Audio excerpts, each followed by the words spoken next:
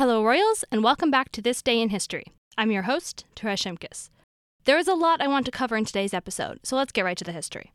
On this day in 1682, William Penn arrived in the New World, specifically in what is now Delaware, to establish the Pennsylvania colony. William Penn arrived in Pennsylvania sometime in the first 2 days after his arrival in the New World, but the exact date is disputed. I do want to delve deeper into the establishment of the Pennsylvania colony, but let's first take a look at the circumstances that brought Penn to Pennsylvania in the first place. On March 4th, 1681, King Charles II of England gave Penn 45,000 square miles of land in the New World as payment for a debt that the king had owed Penn's deceased father, former British naval officer Sir William Penn. This date is officially the founding of Pennsylvania, as it was the day the colony was established through the King's Royal Charter. Having secured this charter, Penn set sail for the New World on a ship called the Welcome on August 30th, 1682. With Penn were 100 prospective colonists, but unfortunately about a third of them died during the voyage due to an outbreak of smallpox.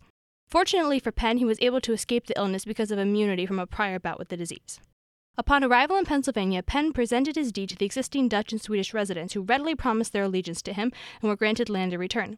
Much of Penn's initial time in Pennsylvania was focused on establishing the capital city, Philadelphia, or the City of Brotherly Love.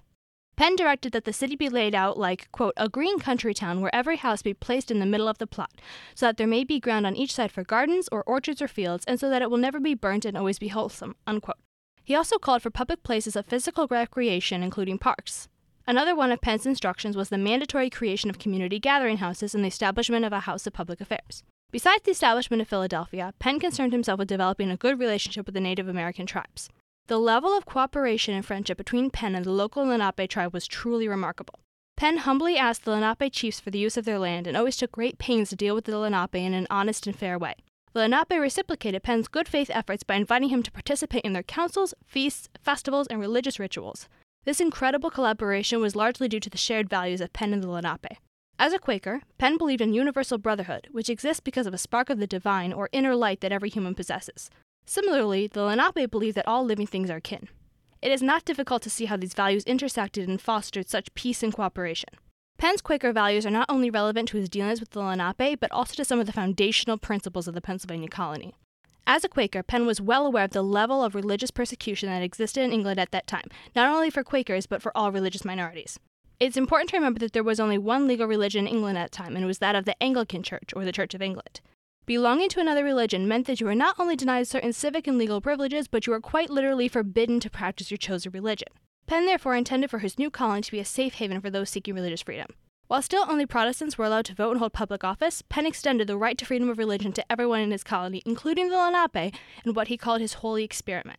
Even though only Protestants had full legal rights, Penn's decision to grant broad religious freedom was still exceptional at a time when, again, governments could literally forbid you from practicing your chosen religion. For further context, the only other American colony that was founded on the principle of freedom of religion was Rhode Island, and most of the other colonies had extremely strict laws in regards to which religions could be practiced.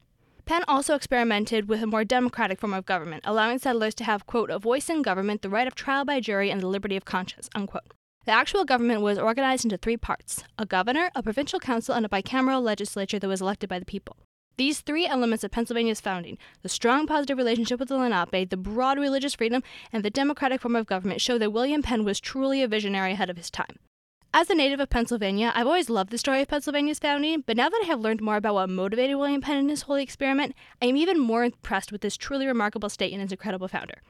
Hopefully, I've been able to give you some of that same enthusiasm for this great state that is currently your home. On that note, see you next Tuesday, Royals, and have a great day.